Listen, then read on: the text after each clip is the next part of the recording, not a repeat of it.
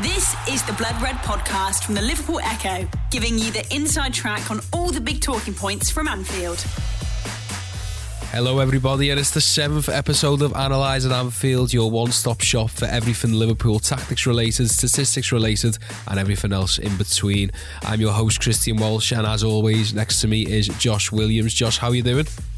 I'm doing alright, similar to you though, we're a bit under the weather, aren't we? Yeah, I need to throw in an apology early doors here. I'm very, very much under the weather, and Josh isn't much better, to be fair. I'm alright, but I've got a bit of an headache, so it's one of them. I'll just be a little bit groggy, I think. Whereas with me, I might go into a coughing fit. I might even sort of fall onto the floor at some point. But there we go. Don't go to Aintree in the teeming rain when you've already got a chest infection. That's what we've learned there. And also, I would say don't go to Southampton, but that's what I did. And I was quite pleased that I did, Josh, because they won 3-1. I think what we'll do is look back at Southampton, a little bit of Porto as well, of course, and then look ahead to Chelsea, just to give you, the dear listener, a little bit of an idea about where we're going today. So, let's kick off with Southampton. Strange game, Josh. One which perhaps brought the worry that we all sort of maybe anticipated beforehand, though. Yeah, it was a bit of a messy game, especially in the first half. I was relatively impressed with Southampton. I thought Hasenhüttl set them up ideally, just perfectly how you've got to set up an inferior team if you want to get in from them. It reminded me of the Nuno Espirito Santo's approach when Wolves drew with City earlier in the season.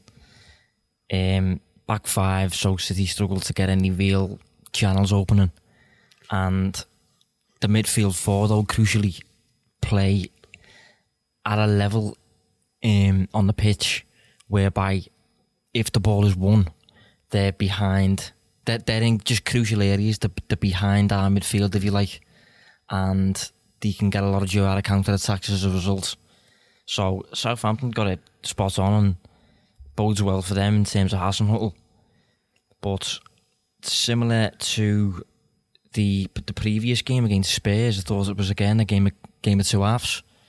I think Southampton edged the first half, although we gradually seemed to come into it. And in the second half, I think they just kind of accepted the way it was going, accepted that we were playing for bigger things, and they just kind of succumbed to defeat. We spoke about the midfield before the game, Josh, and you actually predicted it, or you said this is the midfield that Liverpool need to play. You went for Fabinho, Wijnaldum and Keita.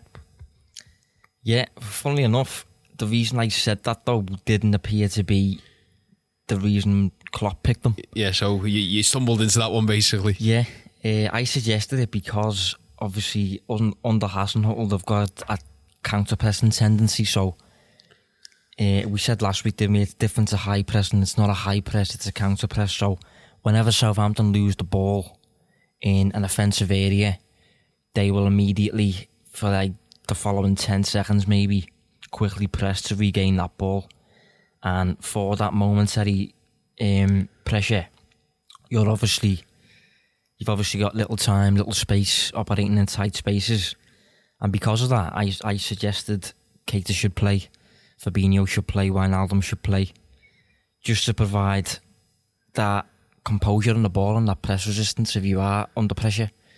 But I really wasn't a fan of how the midfield was used, and this is what's frustrating, because the individuals will be blamed, and it'll be the conclusions will be the midfield doesn't work.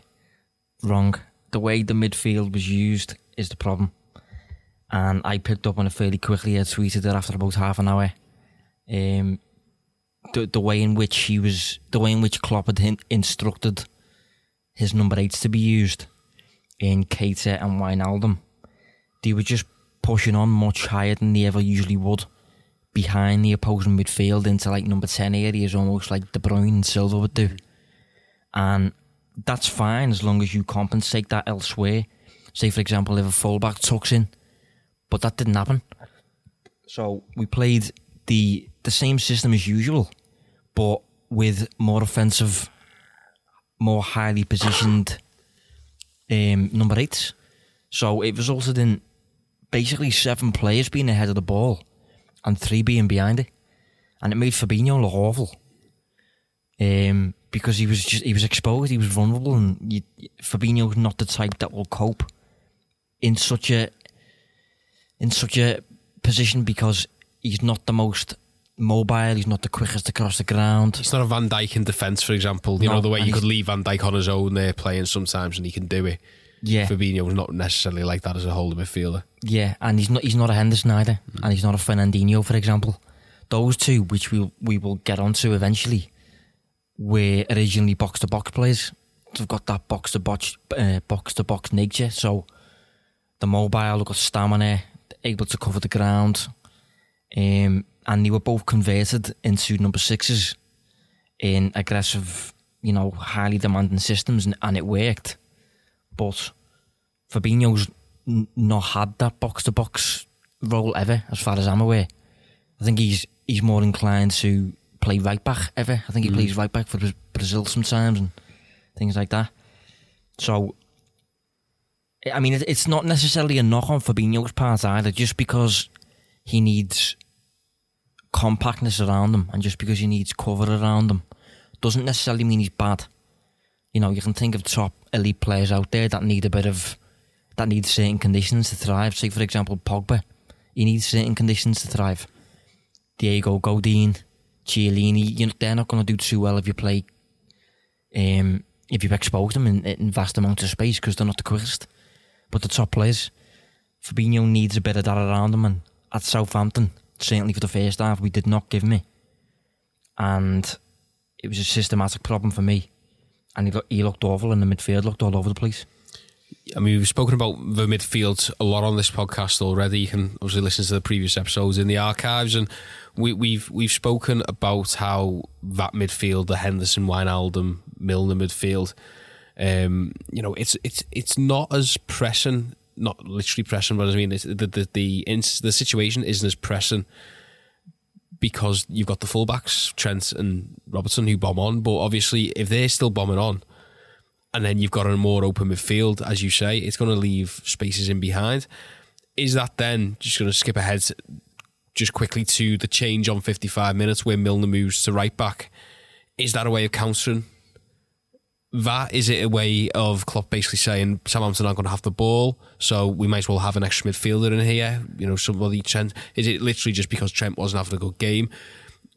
Ultimately, what I'm saying, if they play that midfield again, would they maybe have to consider playing Milner at one of the full-back positions just because Robertson and Trent is probably a little bit too attacking?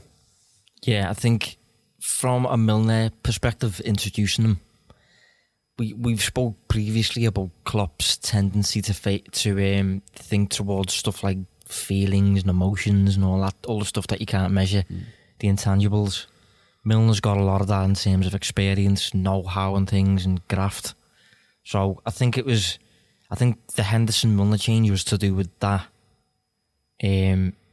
But as well as that, you've definitely got a point there with what you've just said. If you are going to play with your centre midfielders more advanced, you have to compensate, and Milner is going to be more capable of compensating than Trent. I don't necessarily think it's a personnel problem, because it's just a role problem. We would have had to be clear to Trent and to Robertson, I'm not sure if he was or not, that this isn't one of them where we can bomb on. You have to provide a defensive cover, you have to provide assurance behind you. And as I said, we were just attacking with 7. I posted a graphic on Twitter just of what it looked like with the 7 players ahead of the ball, and it was just suicide, I thought at the time. I couldn't believe we were doing it against a team that's predominantly focused on transitions too.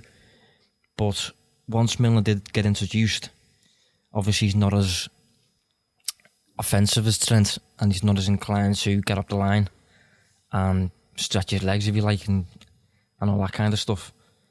We naturally then have a player behind the ball who's capable of covering, and it definitely contributed to it. But if, as you said, if we was to use the midfield in that way again, we've said previously about how the midfield plays defensively to allow the fullbacks to bomb on. If the midfield's going to bomb on, something has to adjust elsewhere. Something has to, even Wijnaldum. I think Wijnaldum was perhaps tasked with providing a bit of cover here and there, because on the average position maps that I've saw, his position's much deeper than I remember it. I'm not sure if that's just purely to do with where he was making his passes or that's where he was positioned most often. Because for me, he was positioned highly very often. But, you know, even if he was in that defensive role, for me, Wijnaldum comes across very slow a lot of the time. I don't know if it's just his nature or something, but I feel like when I'm watching him like cover the ground, running, jogging, I know what it looks like when he's sprinting, and I know he's fast, but he never seems to use that top speed. Whereas Henderson, you can see with Henderson that he's consistently using his maximum output in terms of his speed and stuff like that, and we saw that when he came on. And you know, the Henderson-Milner change definitely made a difference.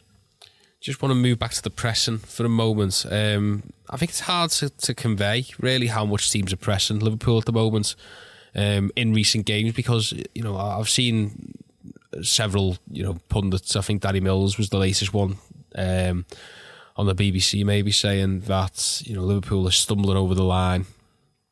But you know, in terms of recent games, now the metric we use here, according to Wyscout, is the PPDA, which is passes per defensive action. And what that does is, if you're not aware, it measures pressing. It says how many passes the opposition will allow before they engage in a defensive action with you. So the higher it is, the less they press, the lower it is, the more intense the press. Liverpool's opponents' average this season is 16.66 passes per defensive action. So basically what that means is that on average, Liverpool's opponents per game will wait for 16 passes before they engage with Liverpool in terms of defensive action. Southampton, as expected, were lower. We said on the pod last week how that's one of their strengths, their PPDA, and so they pressed Liverpool. It was PPDA was 13.68, and teams lower than that average in the recent weeks: Spurs, Bayern twice, Everton, and even Fulham, which might be the Scott Parker bounce. I'd be amazed if that was a long-term metric for them. But basically 4 of the last 5 games and 5 of the last 8 have seen teams with a lower PPDA than Liverpool usually face, which shows that they're playing these type of teams who get in their faces. Just really, you know, quickly, Josh, I mean, does that suit Liverpool? Do they want to play teams who press them because they can get out of those spaces, or is it like the Southampton game there where you'd actually want to play teams who sit off because they've proven themselves to be able to break down these teams who let them have the ball? In general, I'm not too sure which we would favour. I think we do relatively the same against both, but I think with us going into a pressure period now, you know, so decisive in terms of trophies and things like that, we would probably appreciate being put under less pressure, I'd assume.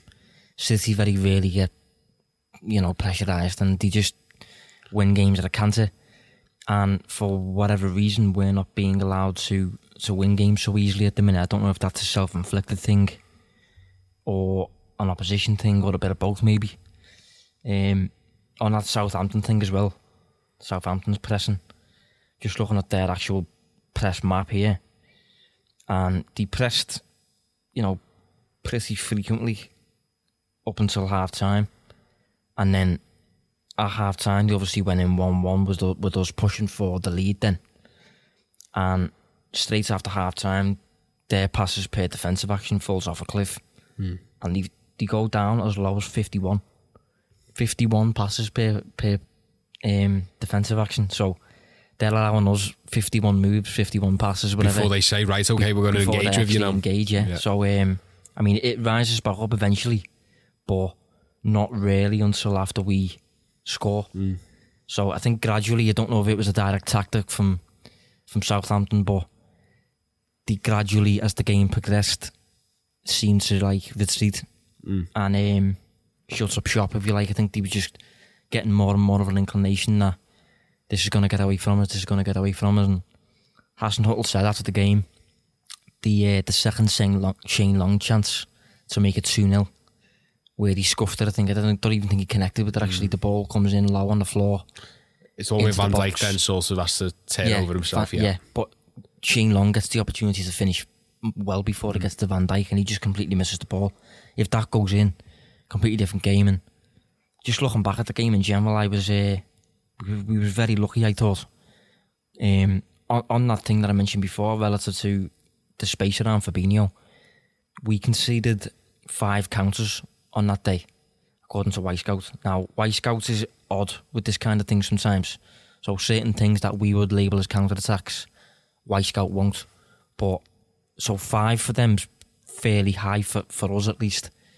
And I looked at the rest of our season sticking to Wisecout, and only 3 teams have. We've only conceded more counters than we did against Southampton. To 3 teams. So that just highlights for me, how open we were in transition and stuff like that, and that's not like us at all. And we were very lucky, I thought, but I think it got to the second half and the last third of the match where we just kind of seemed to grind it out. We were just throwing everything at it, knowing that we need to win kind of thing, and we eventually got over the line. Anyone is interested in what teams, who presses the most out of the teams that Liverpool play for the rest of the season in the Premier League? Chelsea are 5th, Huddersfield are 6th, although obviously it's not really doing much for them. Newcastle are 12th, Wolves are 15th, and Cardiff are 19th. And I think I'd rather be playing Cardiff instead of Chelsea, for example. We'll sort of park Southampton, but we won't, because I want to just talk about what everybody's talking about, I suppose, amongst Liverpool fans, and it's this new midfield, Josh. Naby Keita gets his first goal for Liverpool against Southampton, and had a pretty decent game all round. He was 3rd best in terms of pass accuracy, and that was despite playing the 5th most passes, which I think for a playmaking midfielder is good numbers. And we'll talk about what he did against Porto in a moment. But then there's the change for Henderson as well. Klopp apologised to Jordan after they hit the Porto game for playing with the number 6 over the past 2 years. I mean, what do we think? Is he a number 8 now? Is this his role? Is this just going to be a temporary solution? Is this Klopp maybe... Was he relying on Oxlade-Chamberlain to come back at this point? And he hasn't, so now he's thought, what do I do with the tools that I've got available? Yeah, I think regarding Henderson, I think he's been a very good 6. Don't get me wrong. I think in that deepest midfield position, he's been very good. And you have to bear in mind that since Klopp came in, up until this season, really, we've been primarily a transition team and focused on counter-attacks and stuff like that, and progressing quickly from A to B. But this season we have more control about us, and we have more possession and things like that, and more pragmatic and stuff. So when we were that transition team, we still are, don't get me wrong, but when we were that transition team virtually every week, we largely required our number 6 to just force the game into chaos almost, and constantly break up the play, constantly force turnovers, and you don't necessarily have to be pleasing on the eye in terms of what you do with the ball.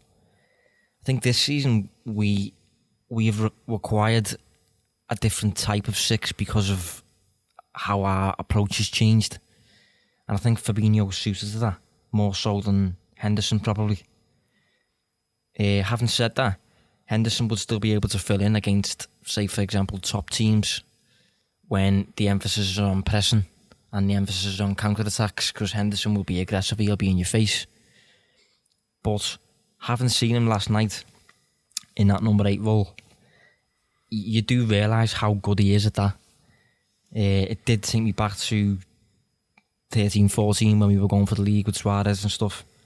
And he is a force when he's in that role. He's so mobile, so quick across the ground, so aggressive, in your face, harrying, work rate, endeavour.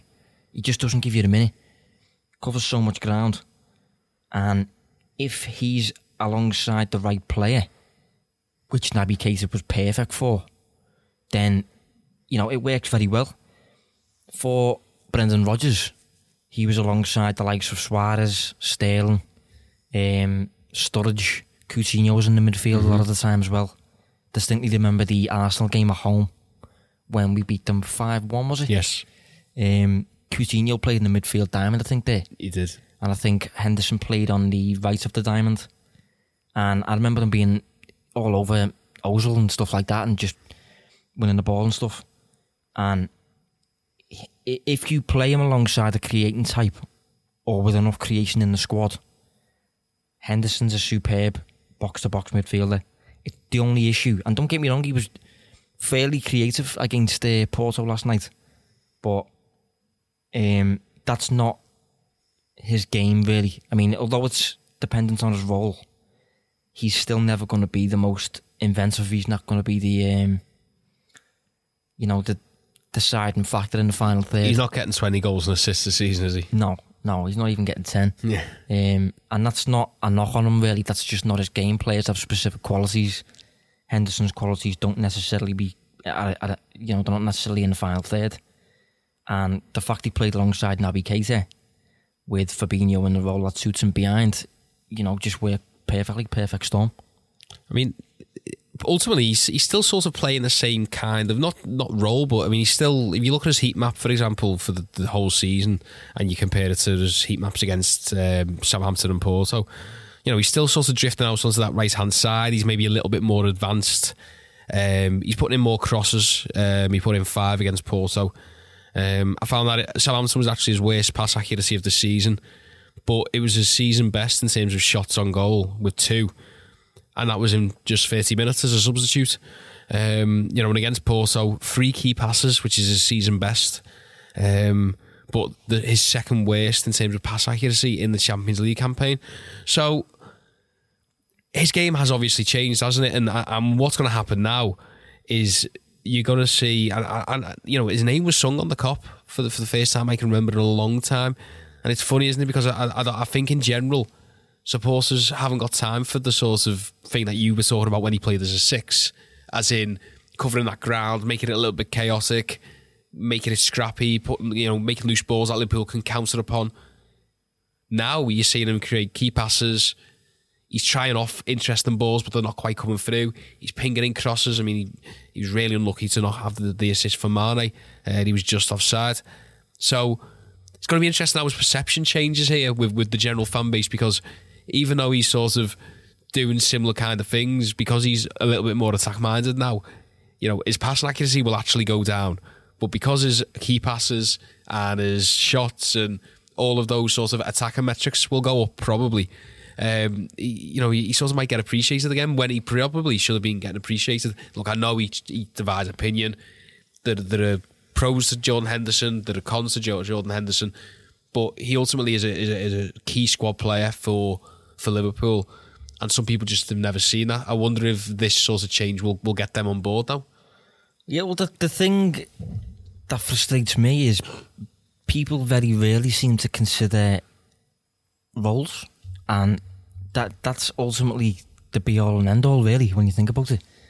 If you're on the squad and you get given a specific role by your manager, specific instructions, specific limitations, you have to perform your role accordingly. And if Henderson's role isn't about, taking on 10 players and having all kinds of shots and key passes and things like this, I've had the problem with plenty of people this season regarding Jorginho, for example, because they seem to think he's not good because he's not scoring and he's not assisting.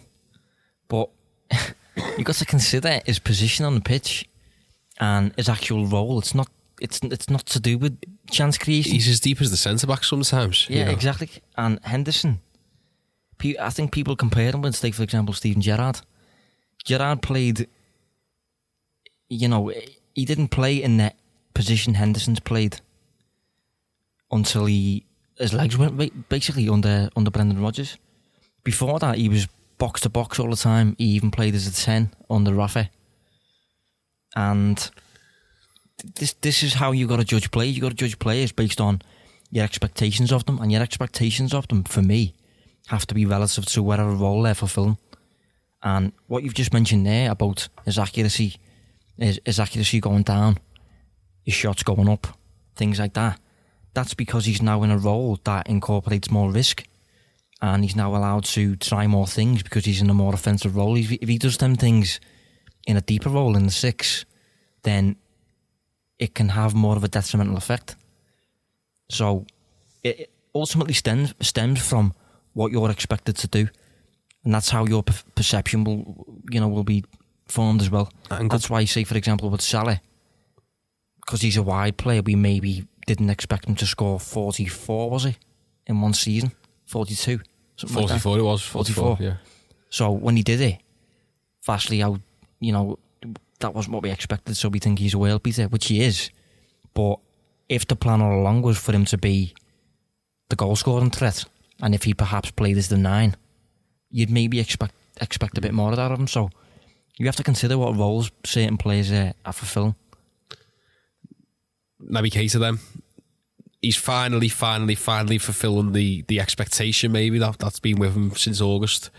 One of his best performances of the season was probably the first day of the season against West Ham, and he's finally sort of, the past 2 games, thought against Southampton, he was, first half hour I wasn't too sure. I thought, as you say, the midfield in general, and that goes back to the role argument where he's obviously been asked to play high in midfield that's getting exposed. But against Porto, to me it was almost a complete midfield performance from him. Just got some numbers here from a friend of the show, Dan Kennett, if you're listening. Hello Dan. 6 tackles, 10 recoveries, 6 dribbles, 2 shots, 2 key passes, a goal. He's doing bits at both ends basically, and this is the type of play that Liverpool thought they were getting, or certainly Liverpool fans thought they were getting when they signed him from Leipzig. He's doing things on the back foot, but he's also doing things on the front foot as well. Yeah, well, a lot of what I do in terms of my job is to do with scouting and stuff like that, playing knowledge and things. And I obviously, say for example, recently I've wrote for a lot of clubs in terms of what their perfect summer may look like. Clubs like Wolves and Aston Villa and Leeds and Liverpool, Spurs as well. Spurs, I think Newcastle were in there. Yeah, plenty of teams. And when you recommend these players, I've had 1 or 2 replies from the odd troll, let's say, saying, have you ever actually watched these players, or do you just get them off FIFA or something like that? The answer is yes, I have watched these players, but in the modern day you're allowed to incorporate both viewing them and stats, and when you've got access to databases, you can use these databases to basically identify outliers that seem to have numbers that makes them stand out. For example, if you look at Lionel Messi's numbers without ever watching him play, you will know he's a ridiculous player, and you will know there's something there worth viewing. And Keita is one of those. That's how Liverpool became aware of him, really, because he was posting underlying numbers that were unique. And he was posting numbers that were unique in a defensive sense combined with an attacking sense too. He was demonstrating like a good amount of defensive duels alongside interceptions, as well as completing a silly number of dribbles for a centre midfielder and carrying the ball and key passes, through balls and stuff like that. And that's what makes him an outlier in terms of stats. And when you watch him, he's clearly got that too. You can clearly see there's something special there, something unique there. And recently, as you said, against Porto especially, we have seen, the player that Liverpool identified and the player that Liverpool deemed so valuable. That's why we signed him a year in advance, because he's a very complete player. He's absolute all rounder. I was watching clips of him before, and he's such a unique profile with the way he takes the ball and the way he dribbles. What I mentioned before about Henderson now having more risk. You've got a lot of risk with Naby. That's the problem with that. Well, it's not really a problem. It depends how you view it, but he's a player that, because he's, you know, different, and because he's still very raw in terms of how he uses his qualities and his traits, he will try things that maybe he shouldn't try. He'll take risks maybe in bad areas and stuff like that. And we've saw that once or twice. But alongside that, we've seen, and he's demonstrated as well, you know, the things that really do make him unique in terms of the defensive aspects and the offensive aspects. It's interesting you mentioned about, you know, outliers and numbers which really make you stand out, because of course we've spoken for a while now about Wijnaldum, and you know, we both think Wijnaldum's a really good player. Well, I do anyway. I think he's important. If he's not on the team sheet, I was okay with him not being on the team sheet yesterday, for example, because I thought he needed a rest. But if he's not on the team against Chelsea, I'll be slightly concerned. Maybe not as concerned now after the way that midfield played against Porto, but two different teams obviously to contend with. But you know, timing is everything here, and has the right time come for Keita in terms of, you know, Klopp has got a dilemma now, because you've got Keita, who is the numbers man, the man who, as you say, stands out when you look at the underlying numbers, against the man who doesn't really seem to do much when it comes to numbers. You know, you said before, Wijnaldum is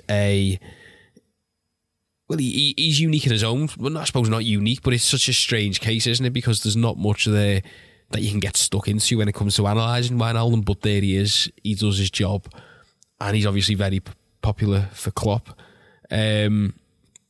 So, you know, which one would you be more inclined for the rest of the season? Obviously, it's a horses for courses situation, but, you know, do you go with the man who's got the greatest underlying numbers and can clearly offer a little bit of everything? Or do you go with the man who we're not quite sure what he does and how he does it so well, but he clearly does his role to perfection for Klopp? Yeah, when I saw this point on the agenda, it stumped me.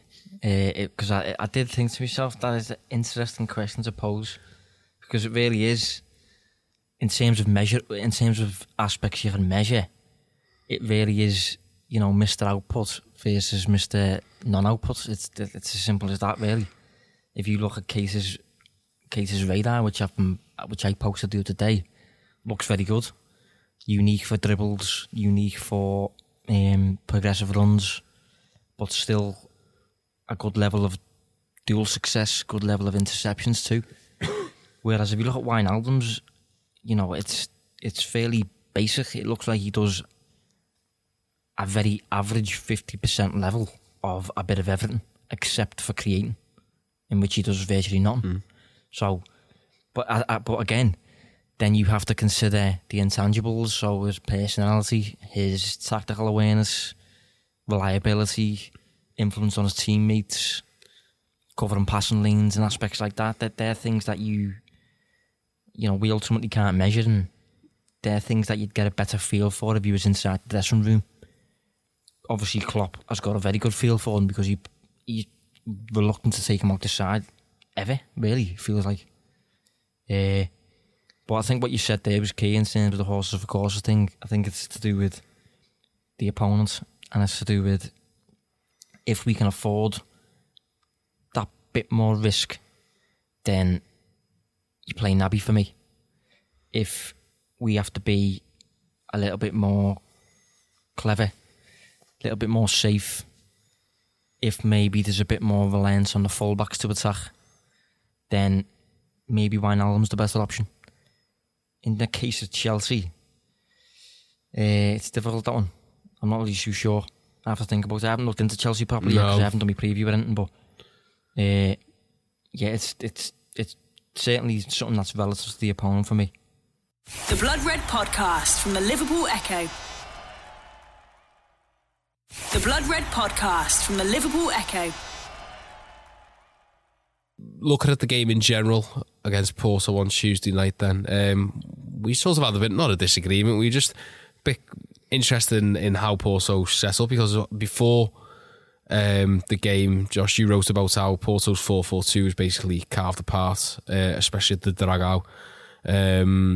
Liverpool kept on switching the ball out wide, which meant everybody shifted over, but that created holes in the middle, which Liverpool massively profited from. It looked like a 3-4-3 to me, or a 4-5-1. But it was also a 4-4-2. I mean, Conceição seems to have, from last season at the very least, nailed the idea of changing tactics a little bit if things aren't going his way. Yeah, well, the crucial thing was he started the game with what seemed to be a different type of system in terms of with and without the ball. So without the ball, they seemed to morph into a back five, which then obviously restricts any channels from opening up, and it gives you better coverage in the wide areas and things like that. So the whole advantage that we had last time we played them last season, when Virgil was spreading the play, 50 yards across the field, that becomes less useful if they've got good wide coverage. So yeah, he'd adjusted in terms of that. And crucially though, when they went a goal down, he kept his head. And when he went 2 goals down, he kept his head. In Portugal last season, in the first leg, they very quickly panicked, very quickly realised this is our home leg, we can't go too far behind, and he chased the game. And I think at half time, or maybe even before half time, he switched to a midfield diamond and just stupidly went for it, and we just picked them off repetitively on the counter attack and stuff. And it was a very naive approach last season, I thought, and this season it was a bit more streetwise. And obviously you had the likes of Militao in defence, who I was very impressed with. You can see why Real Madrid insisted on him. Well, he signed. Yeah, signed. Easy, 40 odd million, I think. Yeah. So he'll be there next summer, which is good for them. Ramos, long-term successor there. Yeah, and they had that Marega as well, who was talked up before the match. And usually when this kind of thing happens, they turn up and do absolutely nothing. Yeah. But they did about Abu Bakar last season, and everyone was like, what about Abu Bakar? It's like, no. Yeah, exactly. But this lad did seem to influence the play. I mean, he a bit reckless, but he did have a definite influence. And if you was to pick out, if someone was to ask you now, without ever watching Paul previously or anything, who's their biggest talent, who's their best player, you'd pick out the pair of them. Certainly in an attacking sense, you'd pick out Marega, and in a defensive sense, you'd pick out Militao. But I was more impressed with them than I was last season. I did predict a 2-0 out to you, didn't I? You did before the game, but I didn't expect them to cause us the problems that they did. Well, they certainly did. Like you, I was surprised. I was told before the game, actually, by a couple of people near Porto, they will sort of go direct. They will look to get the ball and turn Liverpool around quickly. But they really did do it. It felt at times, and this isn't to do them a disservice, but it felt like you were watching a mid-table Premier League team at times with much better players. The way they just kept on playing diagonals, but they were finding them well. They were sensible. They weren't just hoofed up for the sake of it. They were sensible, well-placed diagonals and long passes. In particular, you mentioned Marega there. He got in behind Lovren a few times, didn't he? And that was a concern. I know with VAR, sometimes you don't know what's offside and what is anymore because the linesmen don't lift the flags, but there were certainly a couple of times where first game back, of course, first start since Wolves in the FA Cup in January. But that would be a slight concern maybe for the second leg, just how easy Marega kept on breaking the lines. Yeah, I was surprised with Lovren's inclusion, must admit. Matip, I think, had a bit of a knock, so... Oh, okay. Yeah. Didn't know that. But, to give him his first game in a Champions League knockout side was certainly a risk there. I thought he, for the large majority, kept out of the way in terms of... My one worry with Lovren is he's always been a good defender in my eyes. He's aggressive, strong, and that kind of thing. But the crucial thing is he's error prone. He's prone to a mistake out of absolutely nowhere.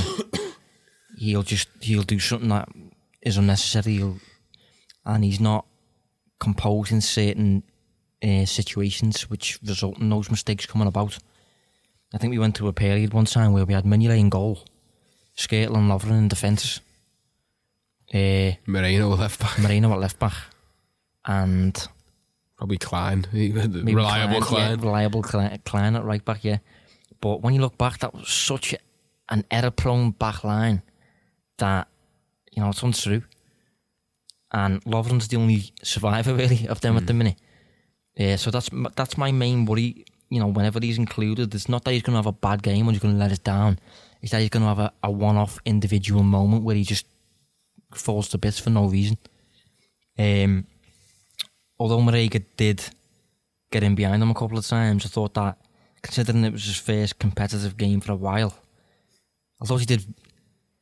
When I say he was uninvolved, I mean that in a good way. I mean, you know, he kept his head down and made up the numbers enough for me to be okay with it. Do I want him to start again? Ideally not. I think he's fell down the pecking order for me. I'm not like a hater of him or anything like that. I've never been one of them to bash him. But Matip's impressed me since he's came in. Joe Gomez is obviously on a different level to him. I think he's getting on now as well in terms of age, and I think he's been rumoured at least to be leaving in the summer regarding like a £30 million asking price or something like that. I'm not sure if it's reliable or not, but I think out of the defenders we've got, you know, you'd probably, especially in this decisive period too, where a tiny slip up can cost you in both competitions that we're in, you'd probably want Lovren away from the starting 11 if it can be helped. But obviously if Matip took a knock, then, you know, that explains his inclusion, I suppose. Yeah, well, Joe Gomez wasn't even meant to be on the bench as well, but Moreno was a fitness worry as well, so coming at the wrong time, those sorts of little niggles, but Liverpool got through in that sense. Just sticking with the defence, you're not going to see James Milner much as a left back again this season, I imagine. But Liverpool definitely lacked something, didn't they? Because I don't know what you thought, but for me, I thought Salah had a good game against Telles, and it was even more impressive because Porto, to me, seemed to defend that side because they knew nothing would be coming down the left-hand side, because every time James Milner will get the ball, the ball's only going one way, and that's back in field. He's not going down the line. Didn't really link up with Mane that too much. Mane had a pretty quiet game by his recent standards anyway. When I don't think anybody takes Andy Robertson for granted anymore. You know, his name's always sung on the cop. I think he's you know, obviously one of the most creative fullbacks in Europe, and that's just a little bit of what he does. But does what Liverpool lack when he's out? That should be sort of on the shopping list, surely, or certainly a look around the academy of there needs to be somebody who's fast, who's direct, who's physical, and who can, you know, put a good ball in to replace Robertson if the worst comes to worst, and he is out for a prolonged period of time. Yeah, well, the whole Milner thing I picked up on quite quickly because I think, you know, it must have been inside a minute or something like that.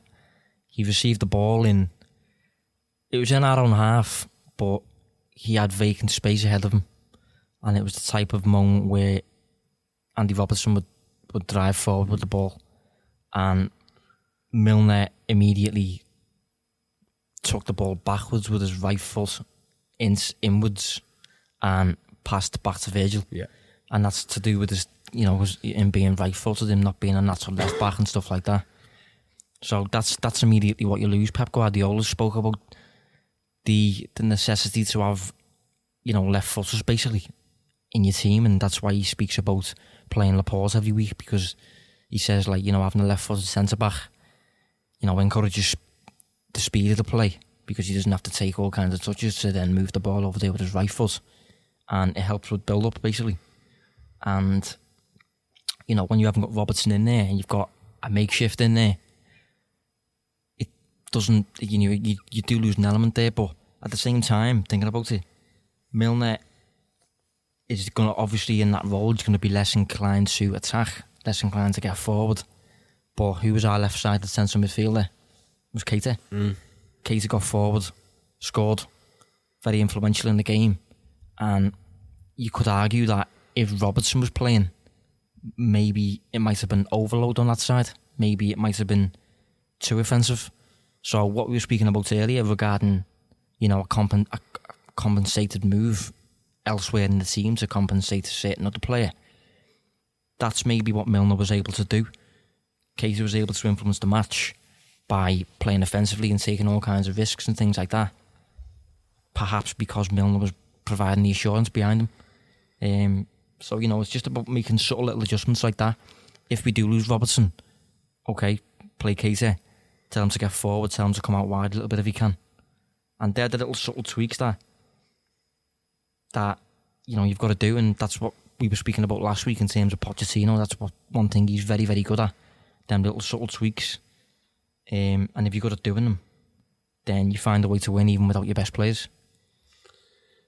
So, have we got any worries for the second leg, Josh? I mean, I thought it was professional. I think it veered on the tightrope sometimes between professional and sloppy, which I know it sounds a bit strange, but at times I was watching it and going, "This is really professional. They're doing well."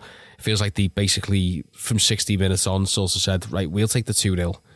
It's up to you now, Porto, to break us down." Because obviously they've got Chelsea on Sunday, they've got a long season still to play. But, despite the couple of nervy moments, surely if Liverpool get a goal in the second leg, that's it. Yeah, well, if Liverpool do get that goal, they have to score 4. So I can't see us going there and not scoring, personally. I don't really, envisage any trouble there and like that. And although as I said, I was impressed with them in terms of what I expected. They were on a better and more streetwise level than I expected them to be. They've obviously learned from the past. I still don't think unless the occasion gets to us, unless something mad happens. I was concerned with VAR during the match. So if that's to play a mad part in the second leg, say for example, like he was at the game where but there was a moment whereby they had a penalty shout for the most random thing ever to do with Lovren's arm being in the air or something. And around that moment, Salah went for the ball and went over the ball. It looked quite bad, but there was nothing in it in terms of a challenge. It wasn't nasty or anything like that. And BT got filled out at the time to look at the penalty. And Phil Dowd was distracted by the Salah incident and said, this could actually be a red card. I during that moment was heart and mouth. I was like on the edge of my seat, because I was like, if we lose a man here, that's a different story. So if that kind of thing comes into it in a second, like, all that nonsense where like stupid decisions are given when, from a logical perspective and a footballing perspective, these shouldn't be given, then obviously you could be in a bit of trouble there. But from a footballing perspective, I can't see any issues for us. Fingers crossed. Can you see any issues, Josh, then moving on to Sunday? It's Chelsea, it's Maurizio Sarri, it's Eden Hazard. Just a little bit about Sarri, because I know you've looked at him quite a bit since you started here at Reach. What's changed, if anything? What do you make of his season? Should Liverpool be? Is Klopp coming up against this Italian maestro basically on Sunday in the dugout, or is there a little to worry about in that respect? I think regarding Sarri, it's been a long season. Because I've every time there's a development, I get tasked with writing about it, and then the next week he's, there's another issue or something. But I could spend probably a full episode talking about it, because what he's doing really is he's trying to instill the exact system that he, created, if you like, at Napoli. And although it looks free-flowing and it looks, beautiful on the eye and all that stuff, it's really, really focused on strict movements, and everybody has to be on the same page for that to work and that kind of stuff. And he obviously demands a lot from his players for that to work. And it's the type of system whereby if one cog kind of fails or breaks or whatever, the whole system does kind of struggle. This is largely why he seems to refuse to rotate because he wants to work with a set group of his best players, regardless of their age, and get the system, get the machine ingrained into their games. And this is why up until about, must have been February, he just was not deviating from his favoured 12 players, maybe. I think the 6-0 was the nadir, wasn't it? Yeah, and that was maybe the 6-0 catalyst for change. Yeah, well, the 6-0, that was a real knocker.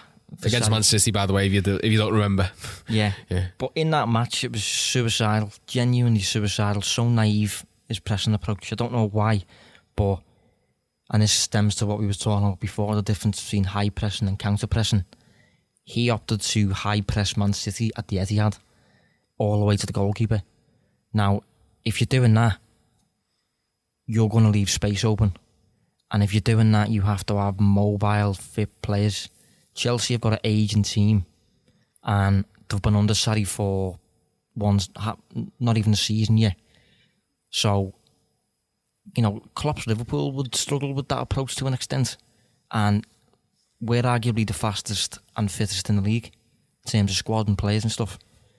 And they just got torn to shreds. I mean, don't get me wrong, Aguero scored, one from outside the box, and Gundogan scored one from outside the box that fumbled in past Kepa, which he should have saved.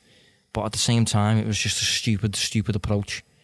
And when they then played them in the final, they adjusted in terms of the defensive line, so they didn't press as highly. They instead opted to go for kind of like a mid-block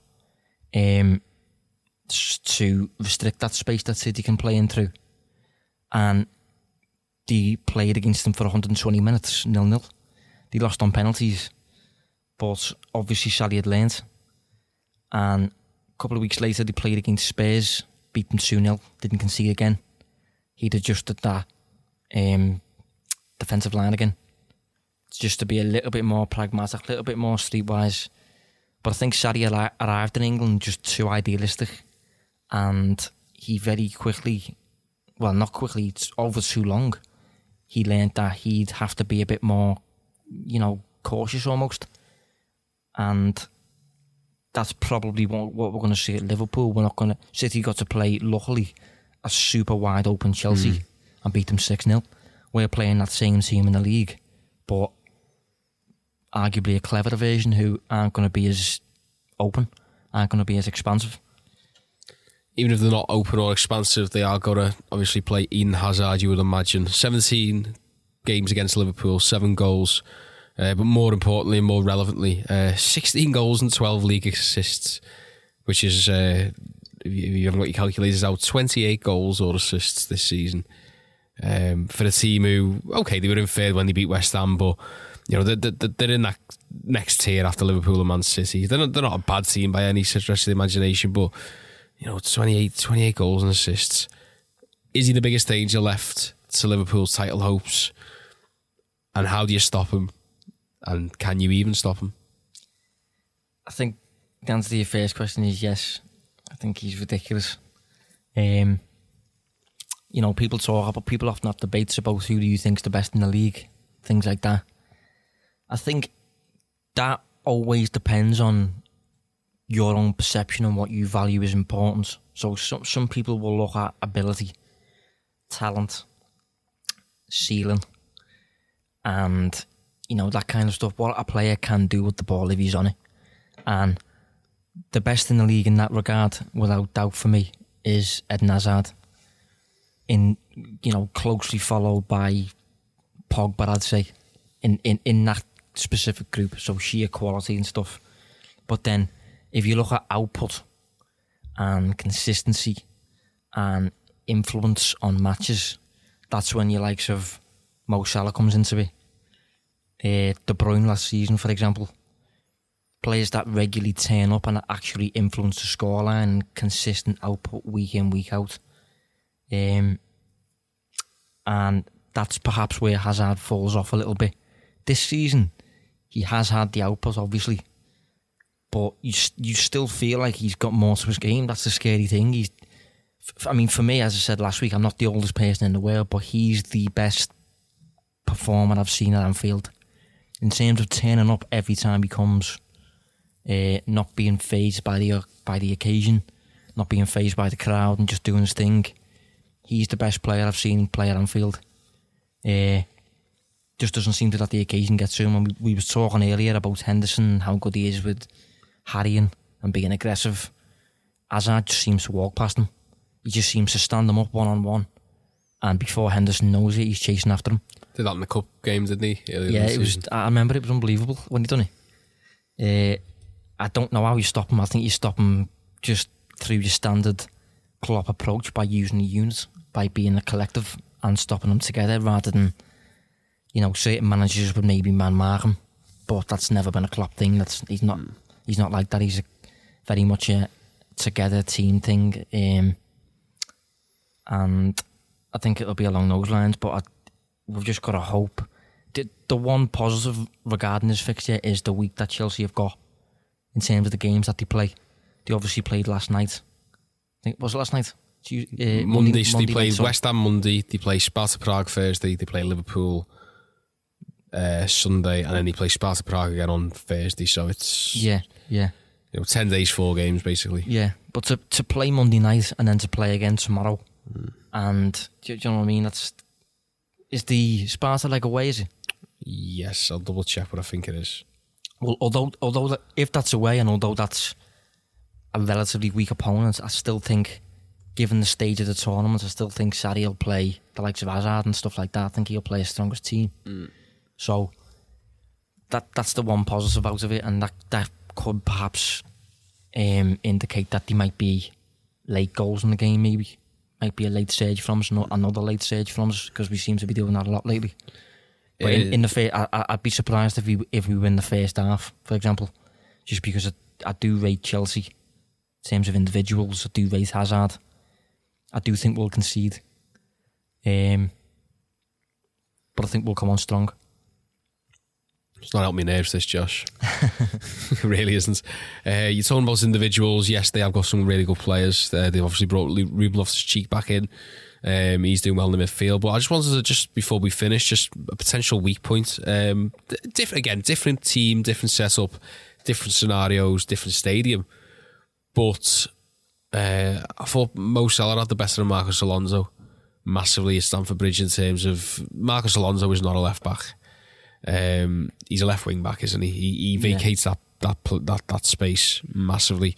Salah had a couple of chances and failed to capitalise. Alonso's struggled so much this season that Emerson Palmieri is actually sort of vying for his number one spot, which is incredible when you think about how Alonso was considered one of the best fullbacks in the league at one point.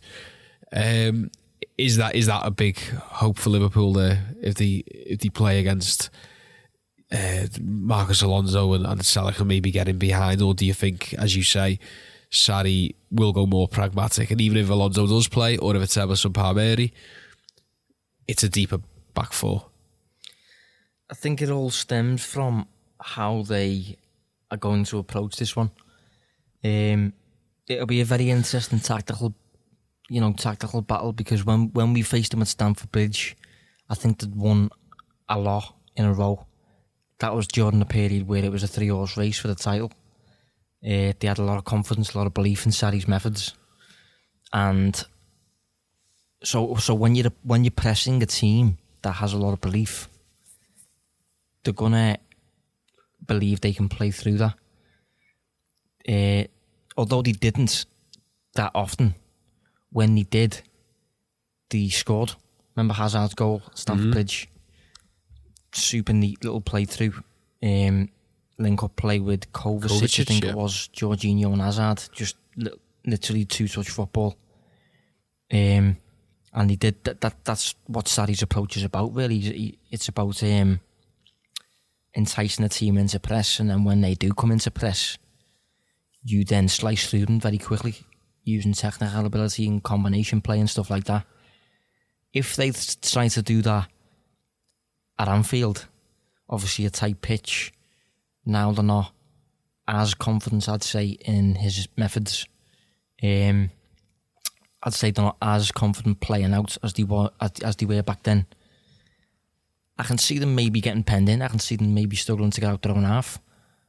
But if they use the approach that they did in the cup final, for example, whereby there's more of an allowance from Kepa's perspective to just hit long from goal kicks, then it will be trickier.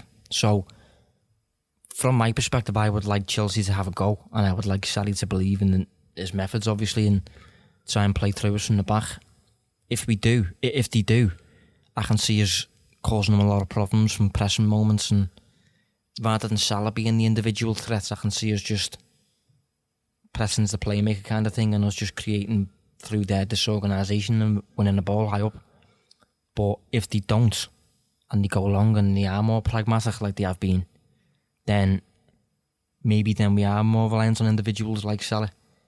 Getting in behind might still be tough though, because we might then have more of the ball if that's their approach. They might then come with like a counter-attacking style, but it's really hard to predict, but it'll be interesting to see how it goes. Just have to hope that Liverpool do get the 3 points, because the way it's going, it feels like that they need to get the 3 points in every single game now. A point wouldn't be the worst result in the world, but it really does feel like it's going to be 5 wins from 5, doesn't it? I think the game before will be key. Yes, yeah. The game before will be key. I think if Palace get anything from City, we will surely go into that with the ground bouncing and the players aware that this is it. If we want it now, seize the moment. Do you think that changes anything tactically? Just that quickly, I mean, Klopp will have done all of his work at Melwood on the training pitch, but let's say if Crystal Palace managed to win 1-0, does that change Klopp's perspective then? Does he think, well, maybe we need to go a little bit more defensive? We can't, whatever you do, don't lose. It's interesting, isn't it?